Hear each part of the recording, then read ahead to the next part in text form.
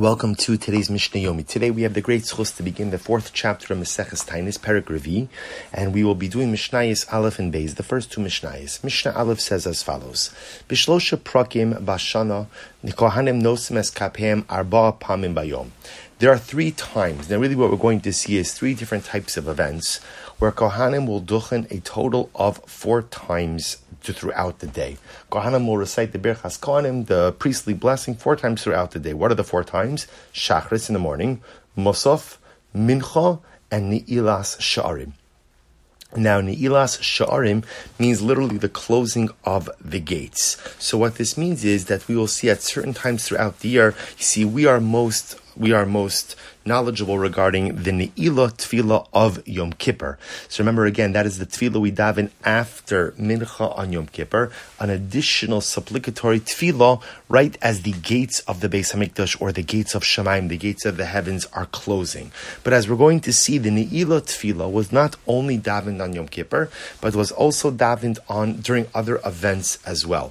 Now, what's unique about this is as follows. In general, Kohanim would not duchen by Mincha time. And the reason for that was very simple. Because a Kohen is not permitted to daven if he has consumed even a revius, even just 3.5 ounces of wine. So because it's possible that throughout the day the Kohen has consumed wine, we let the Kohen duchen in the morning, but normally not by Mincha time. But as we're going to see during these 3 particular types of events, we allow Kohanim to duchen not just by Shachris and Musaf, but also by Mincha, and as well as by the Tfilas Ne'ilah. What are these 3 times throughout the year? Batanios, on fast days. So remember again, this talks about communal fast days. Ma'amados. Now, Ma'amados we'll discuss a bit more in the next Mishnah. These were the gathering of Yisraelim in the towns in which they lived. We'll discuss in the next Mishnah, Yom Kippurim and Yom Kippur. So, of course, again, as we're going to see, the common denominator amongst these 3 days is that they're fast days. So because they are fast days, there is no concern regarding the consumption of wine, and therefore we have no problem with the Kohanim going ahead and duchening even by Mincha time. So remember, out of the 3, Ta'anios, public fast days, are pretty obvious. That's what we've been spending the majority of our time in Maseches Tainis discussing. Yom Kippur is Yom Kippur. And of course, what we're going to have to focus on now are the Ma'amados, which leads us now to Mishnah Beis. Eluhein ha-Ma'amados. So what are these Ma'amados? Now, a Ma'amad literally is a gathering. What are these particular gatherings? Lefi shenemar, Tzavis b'nei Yisrael v'amar talem es karbani lochmi. So the Mishnah here quotes the pasuk regarding the Karban Tamid. Remember again, each and every day in the Beis HaMikdash, there was a daily communal offering, a Karban Tamid. There was a Karban Tamid Shel Shachar, a morning daily offering, and an afternoon daily offering. These were offered daily. Now, interestingly enough, they are Karbanos Sibur, which means they are brought on behalf of all of Klal Yisrael, brought on behalf of the collective of the Jewish people. Here is the issue, says the Mishnah. The general halacha is that if a person is going to bring a karban, the owner must be present at the time that the offering is offered. See, here is the problem. The problem is if the karban tamid is indeed a communal sacrifice, doesn't that require representation of Klal Yisrael, of the Jewish people, at the time that the karban is offered? So how do you pull that off? To which the Gemara search, the Mishnah says, Hiskinu hanavim arishon 24 mishmaros.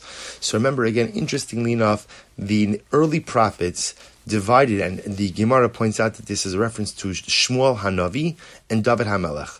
They split Klal Yisrael up, or we should say they created 24 watches, 24 groups, 24 cohorts.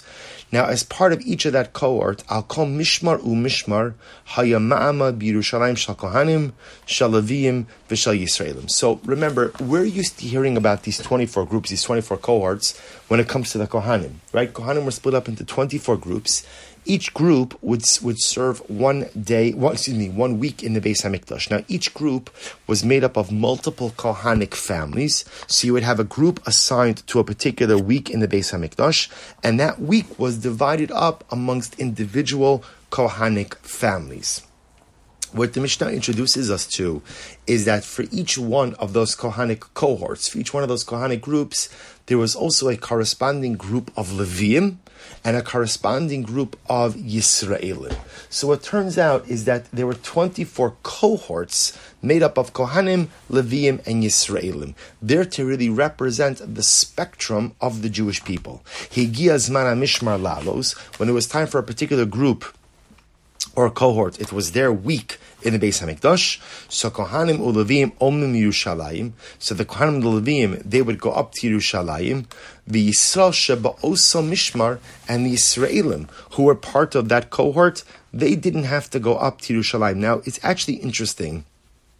There were some Yisraelim from that cohort who ascended to Jerusalem with the Kohanim and the Leviim, but not the whole cohort. Not the whole cohort, because obviously, again, you have many more Yisraelim than Kohanim and the Leviim. So you don't need all the Yisraelim to go up. Some representation of Yisraelim went up with their cohort, but what did the remaining Yisraelim do? Yisraelim sheba'osa mishmar, miskansin la'areim, they would gather in their respective towns, v'korin b'ma'aseh bereshis, and they would ultimately go ahead and read the Genesis narrative. And in fact, the Gemara discusses how they would split up Parshas Bereshis. Now, what's the connection over here between reading Parshas Bereshis and the Karban HaTamid? Because the idea is to show that just like the Genesis narrative is a story of creation, sacrificial service of HaKadosh Baruch Hu was necessary for the continuity of the existence of the world as well. So really an incredible picture. You have 24 groups, 24 cohorts of Kohanim, Leviim, and Yisraelim. That each cohort would go up to the Beis Hamikdash for 1 week, but for the Israel group, they didn't all ascend. Some of them ascended with the Kohanim and the Leviim, and others remained behind. Those who remained behind would gather in their respective towns, and they would devote themselves to spiritual service that week.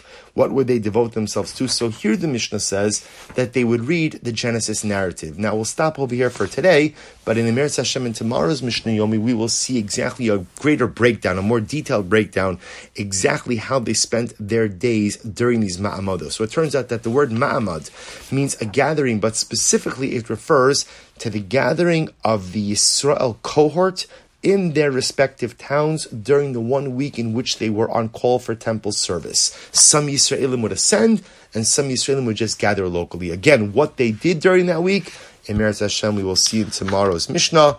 Wishing everyone a wonderful day.